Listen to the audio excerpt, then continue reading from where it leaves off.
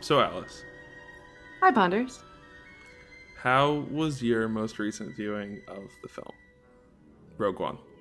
I think I don't need to tell you Yeah. that I cried again. I always do. It's always the end that gets me. But this time, specifically a part in our 17-minute chunk got me tearing up. And it was the flashback during her dream when Galen picks her up and puts her back in bed. I started to tear up watching that because it was so sweet. Yeah. And yeah, so tears. How about you? I actually also cried this time. Oh, And I definitely cry during movies. I'm not like not a crier, but I've also seen this movie a number of times. So I've become, I don't want to say like crystallized to the ending of it, but I have to be like open to the ending making me cry, which I can. Like I can like go into it and be like, I'm gonna let this hit the feels, or I can go into it and be like, you know what, maybe today's not a great day for me to cry about Rogue One, and I kind of hold back on it. But I think it's this, always a good day to cry about Rogue One. well, sometimes it's never not, but sometimes it is. uh, there actually this time the moment that got me, and I think when I've watched it a couple times in this challenge, there are parts of the movie not that I like skip through or I just glaze over a little bit because I kind of know what's going to happen. And I've been glazing over the scene where she gets the hologram from her dad on Jeddah. Uh, because when I first rewatched this film for the challenge, that scene really shook me. And I've been kind of ignoring it because I think it's a sensitive spot for me in the movie. And the more and more I get closer to Jen, and the more and more I dig into her and understanding her position in all of this, the more and more that scene hurts. And this time I didn't really have a a choice. Because I've been working some particularly long days, I ended up like exhausted, and I couldn't convince myself to not focus on the film. And so that scene in particular got me, and we're getting closer to it because that's what we're going to talk about next time. Yeah. But Yeah, uh, that's gonna be a hard episode to record for sure. yeah, I get that feeling as well. It's becoming increasingly like personal for me, and yeah, so we'll get there next time. This time we have some pew pew pew fighty fighty action stuff. We got a sweet action scene on Jeddah. Yeah, Not not not not Jakku, Jakku. Jeddah. I have you can't see it, but on my wall I have a little sign taped up that says Jeddah This Jeddah. does not equal Jakku. Oh my god, can you take a picture and send that to me, please? Yeah, I will. Put it on the Twitter. That's Yeah, I'll put amazing. it on the Twitter. So I'm not sure it'll stay Awesome. there forever, but it's there for So we ended with it's high. It's very high. You're letting her keep it.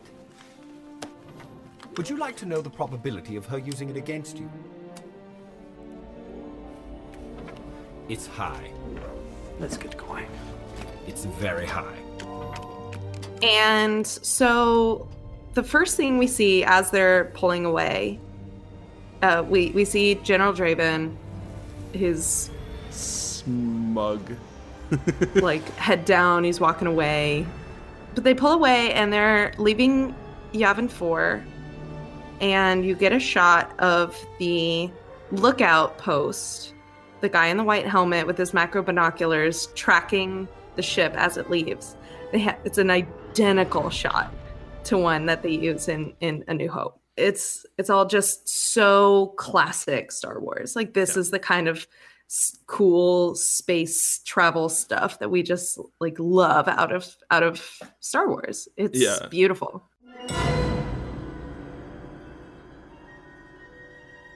And then lies, deceptions.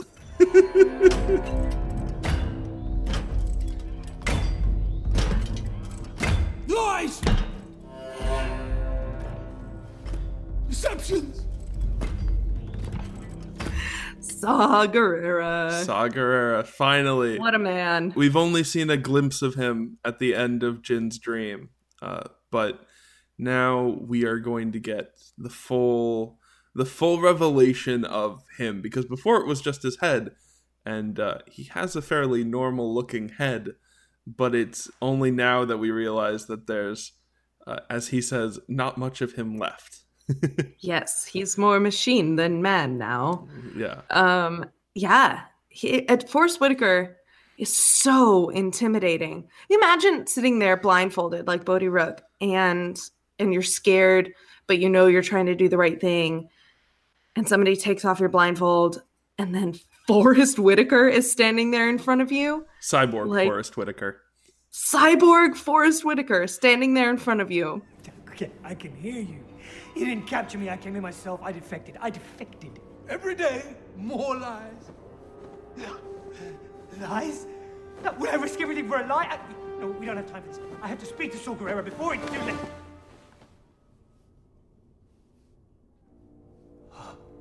Okay. Sorry, yo.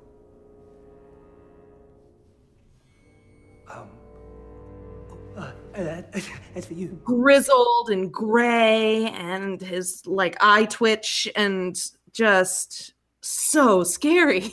And also with that heavy cyborg-like breathing.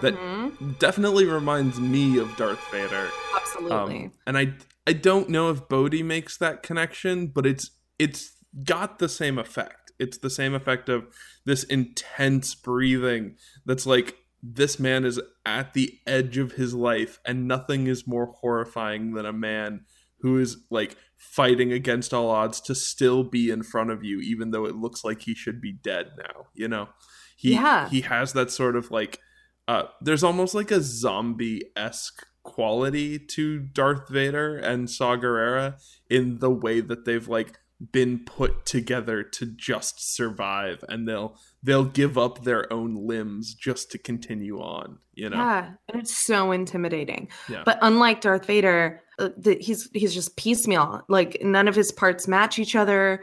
Right. His legs are totally different. They're different Right. sizes and shapes and everything. He has this the tubing that holds his little I'm assuming it's some sort of oxygen mask of some Right. sort. Looks like it was just taken from a ship or Right. something. And he's dirty and he's busted and he clearly can't, walk very quickly. He's just barely keeping it together. And what's keeping him alive is spite, basically. Yeah, spite and the cause. And the cause. And what we get is just so spooky. Just Yes. so scary. And especially, there's something here that I want to praise Gareth Edwards for his direction in this section, because what we experience the entire time is entirely from the position of Bodhi in the blindfold. Right, we don't see Saw's face. Right. We don't see Saw's face. We hear the footsteps, and we see where they're coming from because we have to be looking at something. But we only see the things that are making sounds, and we cannot put faces with the words that are being spoken. And so we end up being very isolated, and the camera stays down and low to the ground and close in with Bodhi. And then as soon as that blindfold gets ripped off of his head, we get the shot upwards towards Saw that is horrifying, and we are always in this position of looking up at him because we are down with Bodhi. And then as soon as the blindfold is put back on Bodhi, we stay down and we don't get to see any other faces. There's a worse version of this exact same scene where, you know, we see their faces from the beginning, or like at the very end we get one last grimace from Forrest Whitaker as he's like, you know, I'm gonna boggle this guy and he's gonna not know what's coming to him. He's like laughing or smirking or something as Bodhi's being pulled away. But no, you're right. We don't see him. That. It's very reserved, and it's one of the things I think Gareth Edwards does really well of establishing scene and where we are supposed to be within that scene. And we are supposed to be with Bodhi here. And really importantly, we are supposed to not feel comfortable with them. We're supposed to feel very uncomfortable. You're right, because the very next thing that they do is torture Bodhi. Yeah. The very next thing we see is the Borgullet. Borgullet. Borgullet? Bodhi gets pulled away and then sat down in front of the Borgullet. Yeah. Who is super gross. I don't know. Watching Very that thing gross. crawl across the ground. I think that shot with the lighting flashing on its eyeball haunts my dreams. It's so spooky, but I don't know. Every time I look at him, I'm like, that thing's nasty. Yeah. And he's gonna tentacle the hell out of Bodhi's poor face.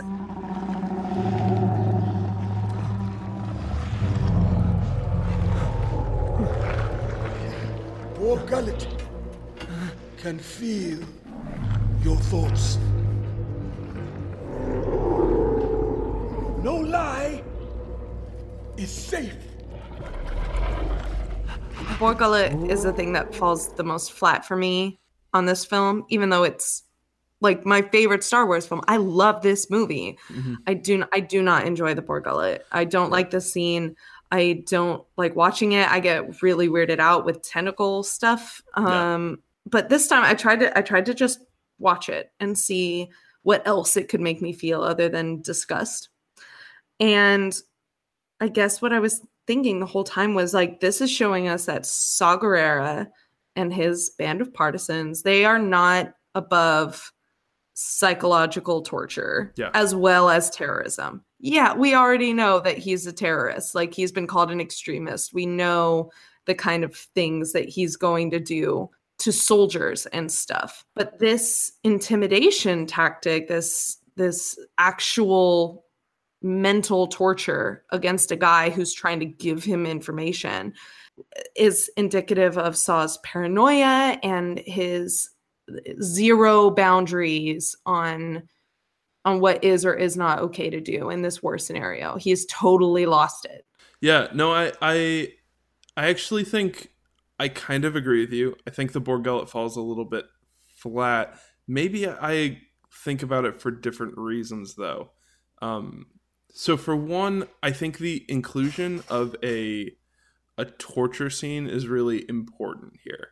Mm-hmm. Specifically with our relationship, again, to Saw and this group, we want to feel like negative towards them. The film wants us to have this sort of exclusion from them, but we're supposed to definitely feel ethically unsure about what is going on.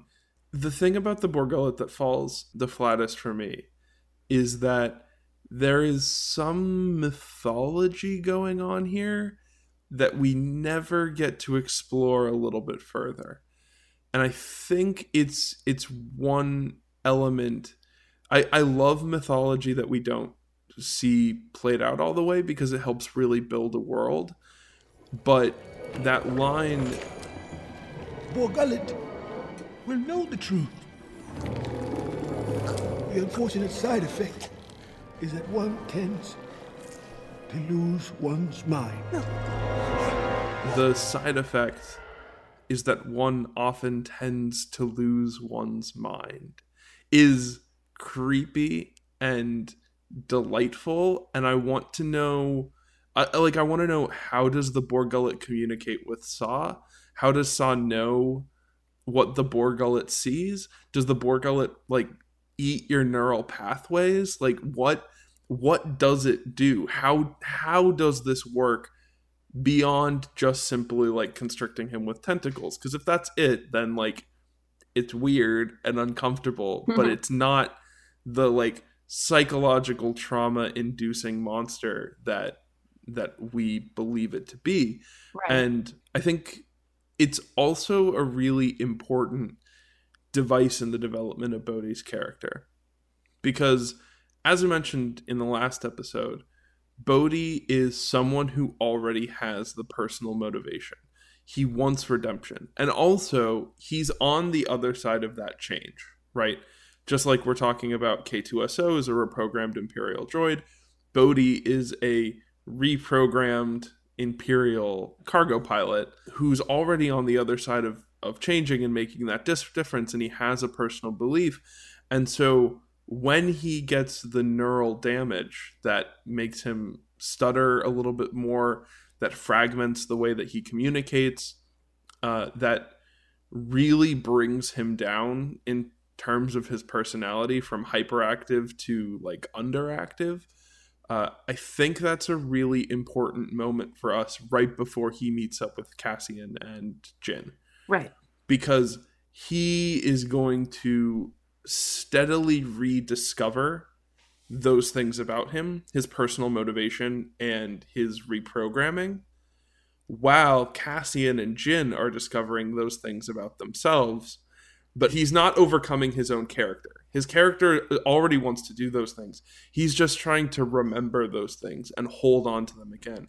And I think that development moving forwards brings Bodhi into a really important place in this entire plot that we wouldn't get without the Borg Gullet. Right. But I almost don't think we get enough of the Borg Gullet, or we just need like one more sentence to explain how it works to really make it cool. Like if there was one sentence where it was like, it eats at the neural pathways and it knows which ones are true and which ones are lies, or something like that, you know, that kind of thing might solidify it a little bit more for me. Yeah, I do. I guess you're right. I want to know more, I guess, about the Borg Gullet instead of just being nasty.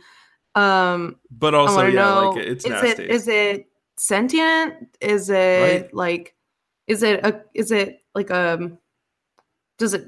talk to Saw? Does it like, what is it? Is it in your mind and like probing your mind? Does it talk to Bodhi while it's in there? Is it just like a clumancy? Like in the past, it was often the Dark Lord's pleasure to invade the minds of his victims, creating visions designed to torture them into madness. Only after extracting the last exquisite ounce of agony, only when he had them literally begging for death, would he finally kill them. Prepare yourself.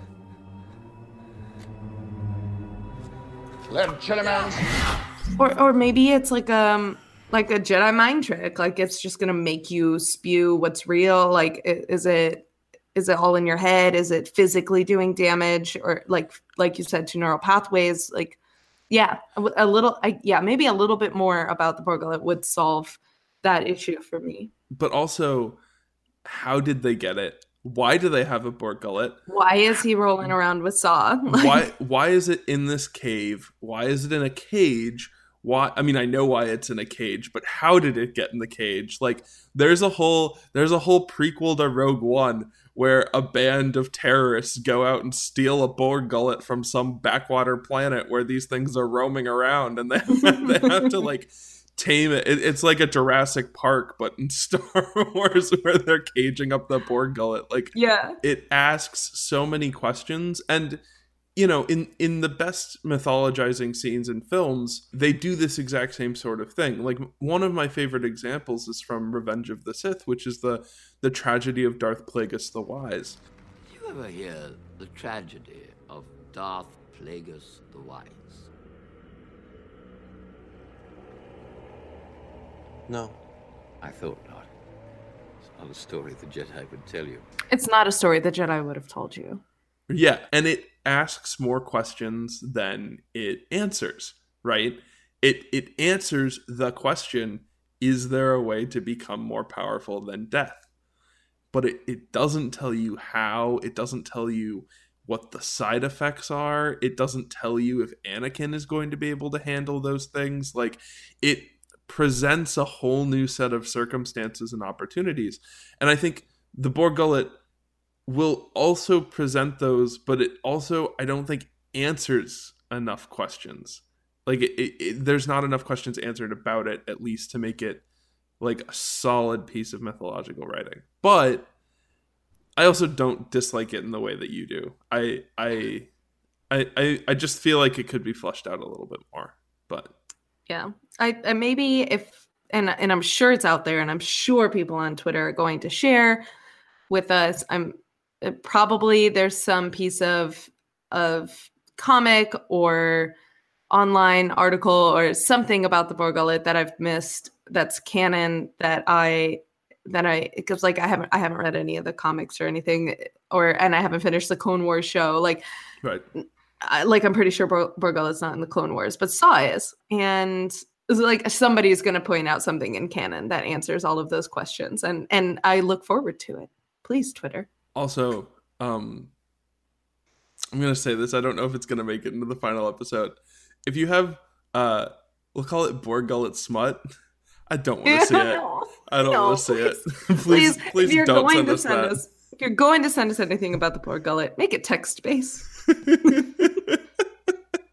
And I don't want to see the tentacles, please. I can't do it. Text-based and also encyclopedic is preferred. Yes, thank you.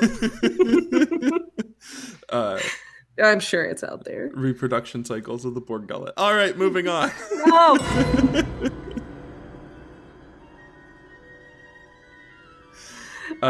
That's enough, I think, about Saw for now. Let's talk about Tarkin. Tarkin's next. Could we... I have a couple things to say, actually, before we get to Tarkin. Sure.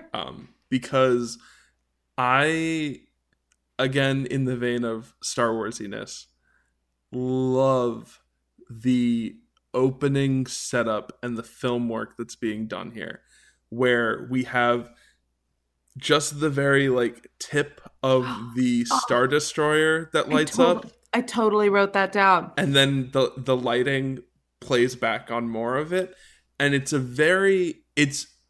kind of brilliant inversion of the opening shot of A New Hope, which I think I mentioned in the first episode of this podcast. But right. if I didn't, my like thesis about the opening shot of The New Hope is you have the tiny little ship and you identify with that ship, and then you see just the tip of the Star Destroyer, and then you see more of it and more of it. And it's this whole shot that tells you the rebellion is this tiny little thing and the Empire is huge, and yet the Empire can't just shoot the rebellion out of the sky because the rebellion has things that the Empire needs. And that is all of Star Wars in a nutshell. Right. Right. That's actually the whole trilogy in a nutshell, is that right there. Exactly. And this shot is kind of an inversion of that. Which creates the same effect, but you see just the tip of the Star Destroyer, and then instead of it coming over you, it's expanding out as the light is moving against it, and the cinematographer knows how to use light in space. I love this movie. So good. It's so good. It's so beautiful. Yeah, because the light reveals more and more and more of the shiny, pretty, gorgeous white Star Destroyer, silver Star Destroyer coming out of the sky. And I think it's a model. It looks like a model. It looks like a model, which I really appreciate. It looks like a Lego. It does look a little bit like Legos. It's kind of amazing. But then the lights start to shine on the Death Star. And I watched it again this time on my big beautiful IMAX screen. Yes. And seeing the Death Star, I got chills. I was like, oh my gosh. I was like, man, those Empire ships are big, but wow, this Death Star. The Death Star is huge. It's so big. And you're right. It's the same thing. It's like, look at the ship.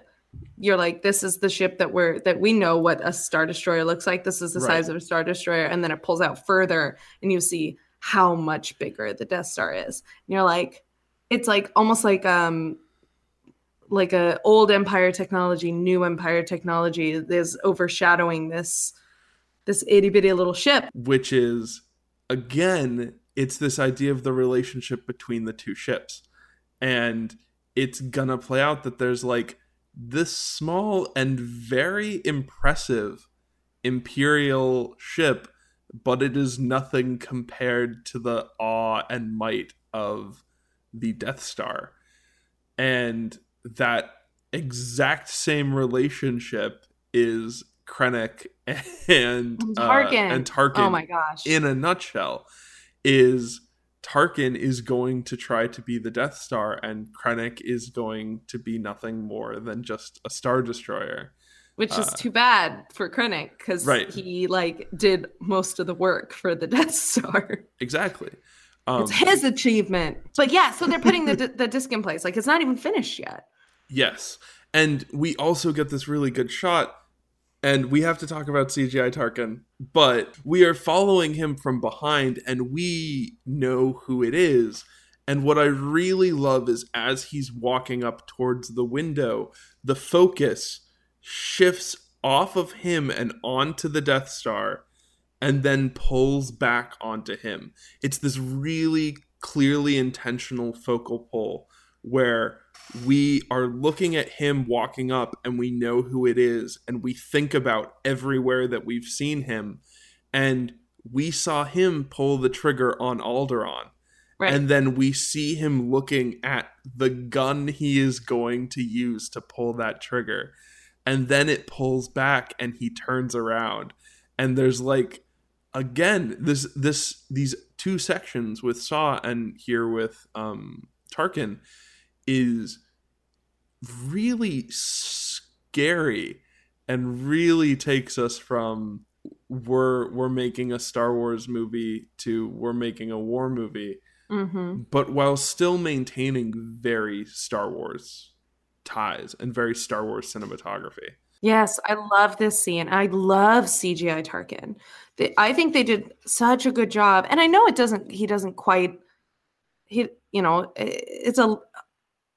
walking the uncanny valley line just a smidge. Yeah. He does, like when watching it this time, I was like, he kind of looks like a video game character. I've always had that thought that he looks kind of like a video game character. Like a good one, though. Yeah. I looked his name up. His name is Guy Henry. He was the physical stand-in for Tarkin, and then they fit him with like CGI indicators and stuff on his face, and they captured him, and then they used, of course, archival footage of Peter Cushing and 3D rendered his face onto Guy Henry's face. He looks great. He's instantly recognizable as Peter Cushing. Peter Cushing has these intense, beautiful cheekbones and this like wonderful kind of skull-like face. Yeah. That is so intimidating. And he's so slimy when he's like, oh, pity about that security breach on Jeddah, huh? Looks like you messed that up real bad, Krennic. Like, you done goofed. You done goofed, Krennic. Most unfortunate about the security breach on Jeddah, Director Krennic. After so many setbacks and delays, and now this. His intonation and his diction is so crisp and clear and beautiful, and I watch it and I'm like, we're back in New Hope. Like this is Star Wars. Yeah. I think it's gorgeous. And I think the other thing that I think is when I first saw this, I didn't recognize that it wasn't Peter Cushing. I just didn't know that yet. Right. And it totally fooled me. And then people later on were like, yeah, but like video game Tarkin. And but now watching back on it, and thinking about it from the perspective of the filmmakers, I think they made the right call in the way that they handle it. Because I think with, like, we talked like last time about Mon Mothma, whose name I also looked up, by the way, because I didn't name her in the last episode. The new Mon Mothma, her name is Genevieve O'Reilly, and they cast her for Revenge of the Sith to be Mon Mothma, but they cut her out of the movie. Oh. So they just kept her on. They just actually let her do her part, her thing. Yeah. But I think recasting her is fine and it works, but Peter Cushing has such a defined nature. I think that they actually like do a really incredible job of recreating that likeness. And from a storytelling perspective, it's just the way that they had to do it to tell the story and to do the story in the best way that they possibly could. Like, this film would, and again, I keep talking about the film that it could be, but this film would be nothing if Krennic didn't have something always standing in his way, right? That is what defines him as the villain of this film, is that, you know, he's not this purely evil, all-powerful figure. He's purely evil, and he creates a thing with tremendous power, but he can't wield it, right? Mm-hmm. And so, once again, going back to our color theory, this shot, for me, is the second time now that we've seen Krennic. And once again, he's in all white. And then the character who is very dark standing in between him and the completion of the Death Star, which is the thing that he wants. And with the scenes in the beginning, what he's standing between is, or what Galen is standing between is him and his daughter and his life there, right? And that's what we were talking about with the white, the black, and the green, right? Mm-hmm. Here, what is being stood between is Krennic. In between is Tarkin, and Tarkin is blocking Krennic from the Death Star, from the completion of the Death Star, and from being the one to take this power, right? And getting all that bureaucratic recognition that he's always wanted from the Empire. Exactly. And Krennic, whose color is white, views the Death Star as his, and the Death Star in the background of the frame is a bright white because of the light that has just been cast on it. And so there's a connection in this scene between him and his Death Star. And as they rotate, they walk and they switch places.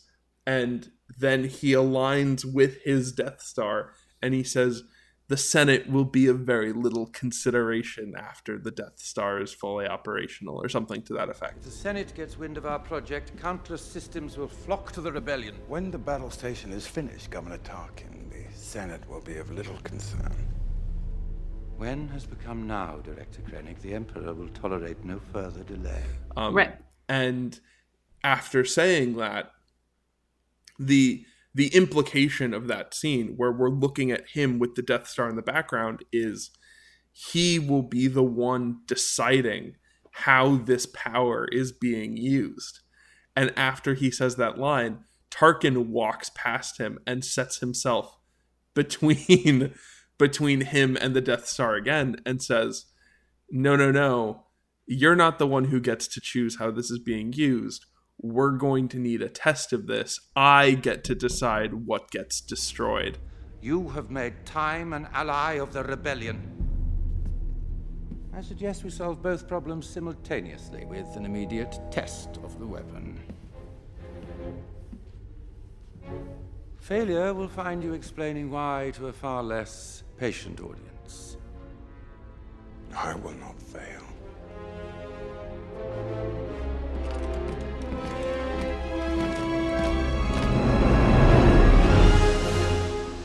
Yeah.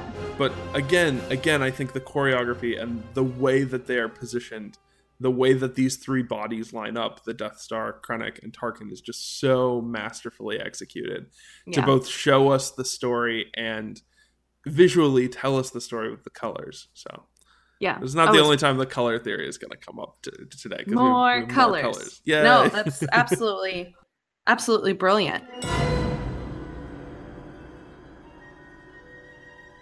Speaking of color theory, this is a really good transition into the very next thing we see after the scene with Krennic and Tarkin, which is another dream sequence, right, from Jyn. And we're gonna pull back to the original conversation about the color theory.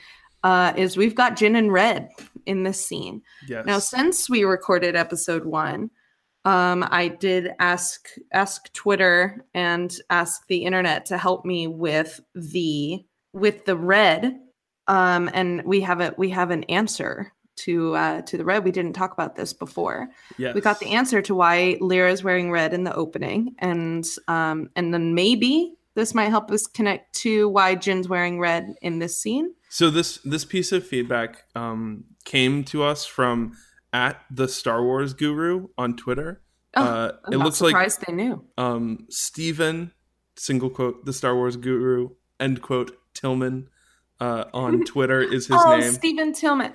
Yeah. Yeah. Always a pleasure to hear from Stephen on Twitter. Star Wars Guru indeed. The red sash and underskirt that Lyra's wearing in the opening scene is called the Sash of Enlightenment.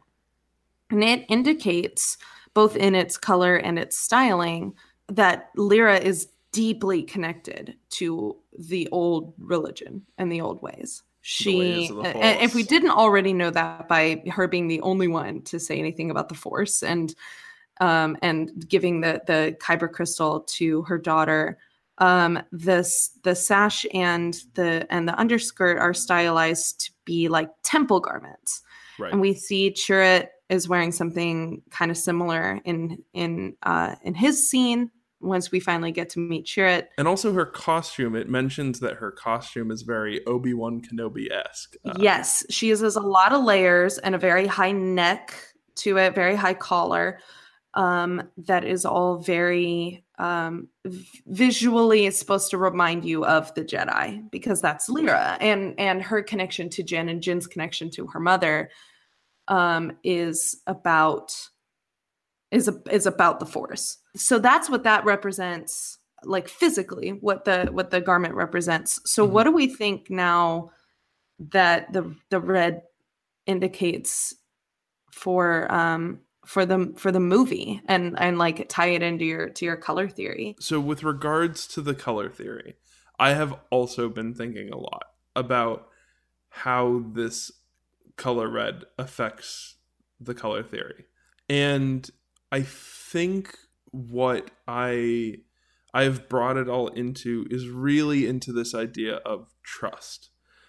And because that is the way that Lyra approaches the Force. That is the way that she approaches this religion. Trust in the Force. Trust in it. And putting trust is such a clear word. And so if that red shawl connects her back to her religion, connects her back to the Jedi and the Force and the Kyber crystals, and her, imbibing trust in it, then draping her daughter in the color red, which is also going to come up a lot as we're moving around the streets of Jeddah, it's a way of, when she looks at Jin, she reminds herself to trust in the Force, right? When she's got Jin in red in that flashback sequence, and she looks at Jin, she is reminded of her religion and of her faith. And so even in this time where the entire world around them is the gray and the dark, and they're still fighting for their daughter, but they are not on Lamu. They're not on this green, lush place where they can live their life. They are surrounded by evil all around them. She still has her daughter as a reminder that they are trying to fight for something better and trying to escape in a way. So that's how I would adjust the color theory and read into it. And then in turn, what I then read into that further is that as they're walking around the streets of Jeddah, and there is all of the red that is directly tied to the color. I mean, Chirrut Imwe is wearing the same red shawl that Lyra was wearing. Is that a lot of this world is going to remind her of her mother, right? The Kyber crystals, the red, the Force, the connection with trust, right?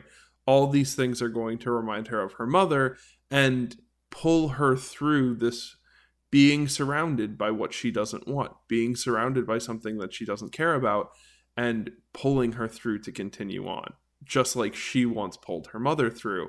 And these two scenes are right next to each other, is that this color red draws our characters along. And then after Jeddah, pretty much disappears from the film. That's really, I think, the end of The Color Red, with the exception of Chirrut always wearing that Right. part of his costume. Chirrut is our spiritual guide here from now on. After Jin doesn't have Lyra anymore, Chirrut becomes something extremely important to her, and she trusts Chirrut right away. As soon as he says, says something about her necklace, how did you know I was wearing a necklace? Like right away, from then on, every time she sees Chirrut, she's like, I trust that guy. I trust and understand him. And that's probably what, with that sash and The Color Red and his knowing about her necklace and his relationship with the Force and the Jedi, reminds him of her mom. And but I think becomes Jin's mom. Chirrut becomes, in a way, a surrogate for Jin's mom, in the same way that, without spoiling too much of what I think I'm going to talk about later, Bodhi becomes a surrogate for Jin's dad. And she it's the last connection to Galen. Right. She finds, just like literally, Chirrut is the last connection to the Force, and the Force is her connection to her mother. Bodhi is the last connection to Galen, and Galen is her connection to the rebellion. And these two things are going to, drive her to the end. But that is, part of the film that is literally hours from now. We'll get there. We are only in minute 26. And so in this dream sequence, we only hear, there's not a ton of dialogue, but we hear Galen calls her Stardust. He says, I'll always look out for you.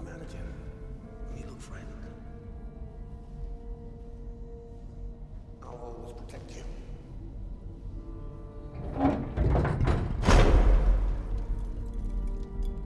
Stardust. Don't ever change. Mm-hmm. And we hear,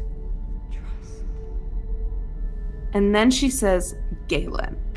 Those are different. They come from different lines of dialogue from the opening. It comes from trust the Force, and then when she, and before that in the scene when she is trying to get Galen's attention, like, Galen, it's time to go. In Jin's dream, she doesn't say trust the Force again. She says trust Galen. And there's enough space in there that it's not super obvious that what she's saying is trust Galen. Right. But Jin's dream is connecting those two ideas together. And the visuals cut from her being hugged by her father the last time she hugged him, and that time on Coruscant from when she was little. And when she's on Coruscant, she sees Krennic and she sees Lyra, and Lyra's face is cold and scared. And then there's Galen hugging her and then puts her down in bed. He picks her up and places her in bed. And it cuts immediately to her closing the hatch on the hole. Yeah. So she's connecting in this dream. She's connecting her father laying her down to her being shut away in this hole. Right. Because she's still holding on to that blame about Galen. But her mother is telling her to trust. Right. And to trust Galen. And all of that torment in her mind and bringing up of these old memories and stuff. And it's so beautifully cut together. And then you see her wake up and you're like, okay, she was dreaming. And I read on my note here, I did write this. I read, and I don't know how true this is, that is the first ever flashback scene in a Star Wars movie. Do you know if that's true? I think that's right. That may be true. I think that's accurate. I'm rewatching all the films in my head real quick. Yeah, me too. 1 second. At like 32 times speed. Right. Because I read that, I believe, on the Wikipedia entry again for Lyra. I did read up on Lyra for a while today. Yeah. It's not true. It's not? Hella not true. What happened? Tell me. Is Wikipedia wrong? When Rey touches Luke's lightsaber.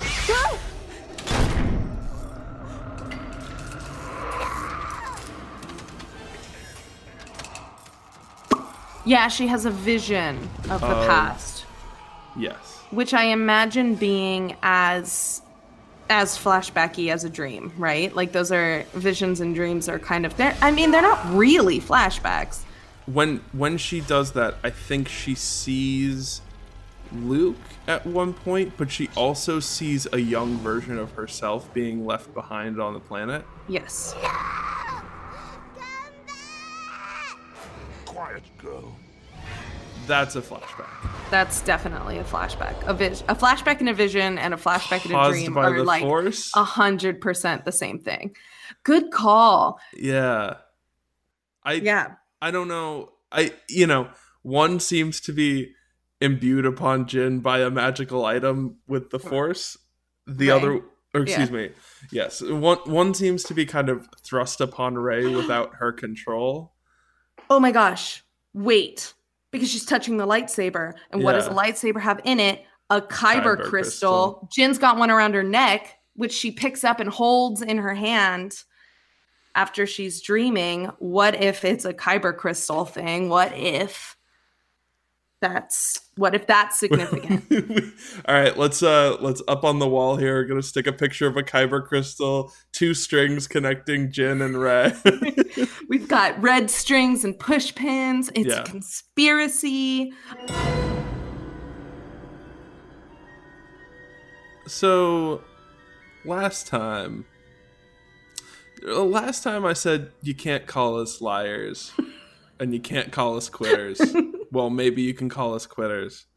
You might be able to call us liars too.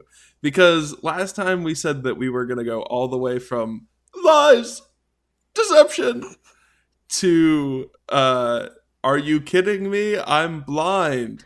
And turns out that's a lot of film. 17 minutes of film, but like so much happens in these 17 minutes. Yeah, and we talked about 3 things. It took us the better part of what we normally record in. So we are going to split this up. We are going to do 2 because we are still effectively talking about this viewing of the film. Yes. Just we're going to record another night and we're going to do this in 2 parts. Yes. So. Yeah, we're going to go ahead and stop here. And we're going to pick back up and finish this segment. Which it'll be a nice treat for you, and it'll be nice for us to have more time to talk about these things. Yes. Because the last thing that either Alice nor I want to do is to rush through a thing because we think that we don't have enough time to talk about it when we have thoughts to say. And I think we both thought this section was going to be, fighty, pow, pow, and then not have anything to say about it. Turns out, as I think we should not have been surprised by, Alice and I have lots to say about this movie. So much to say, so many opinions. And because we didn't even get to the fighty, pow, pow. We're barely to Jedha. Didn't even really get to Jedha. But so Alice, before we go, you wanted to shout out a couple of people who have been talking to us on Twitter, besides Stephen, who we already shouted out for his contribution earlier in the episode. Yes, thank you, Stephen. The first person I want to shout out, the first person I want to talk about right now is the incomparable Miss Kelly. Kelly reached out to me on Tumblr right after, maybe like just a couple of days after we dropped our very, very first episode. And turns out we were both at Dragon Con last weekend. She's the best. Thank you, Kelly. The next person I wanted to shout out is another Tumblr user. Her name is Jyn Andor, Jynandor, which means obviously she's a Rebel Captain shipper, like me. And wait. Rebel Captain? Have I not dropped that word before? No, I don't understand the terminology. That's the ship captain name for Jyn and Cassian. Wait, but was it Rebel Captain? Rebel Captain? Yeah. She's the rebel and he's the captain. Anyways, you search that tag on Tumblr, and all the best fan art comes up. And anyways, Jin Andor Gotcha. Okay. made a gift set of the opening scene from Rogue One and tagged us in it, and she basically wrote out your color theory, Yeah. and Thank you for doing that so that I didn't have to type that up. wrote it out so beautifully, made like really great bullet points about what we were saying, really and made the gift set highlighting the beautiful colors and stuff from that scene. And it was like basically our first bit of fan art, essentially. And that's just really the coolest thing, that this engagement that we're getting with people is absolutely incredible. One more shout out, Twitter. I'm going to shout out Ryan Bullock. He is constantly recommending us to people and tagging us on Follow Fridays, and just basically being an amazing guy, just like a super cool Star Wars fan. He's one of the most active Star Wars fans on Twitter, I think, and he's a delight to talk to. So thank you, Ryan. And that's it. That's what I got to say about Twitter this week. Listeners, we'll see you in a bit to finish up this segment. So we'll be back. Christmas has come early, I guess. Double the fun. Yep. Double the rogue fun. Double the rogue fun. There you go. That's our motto over here. So Alice, would you like to tell them where they can find you? Yes, you can find me personally, Alice White, on Twitter at Alice White THP. THP stands for Those Happy Places, which is the other podcast that I run with my best friend Buddy Duquesne. And you can find us collectively on Twitter at Rogue Fun Pod, or at roguefunpodcast.tumblr.com. And I am TH Ponders, and you can find me at TH Ponders everywhere. And I also make another show called Accession about art and museums and stuff. And it's very good. Thanks. I think, Alice, may the Force be with you. May the Force be with you.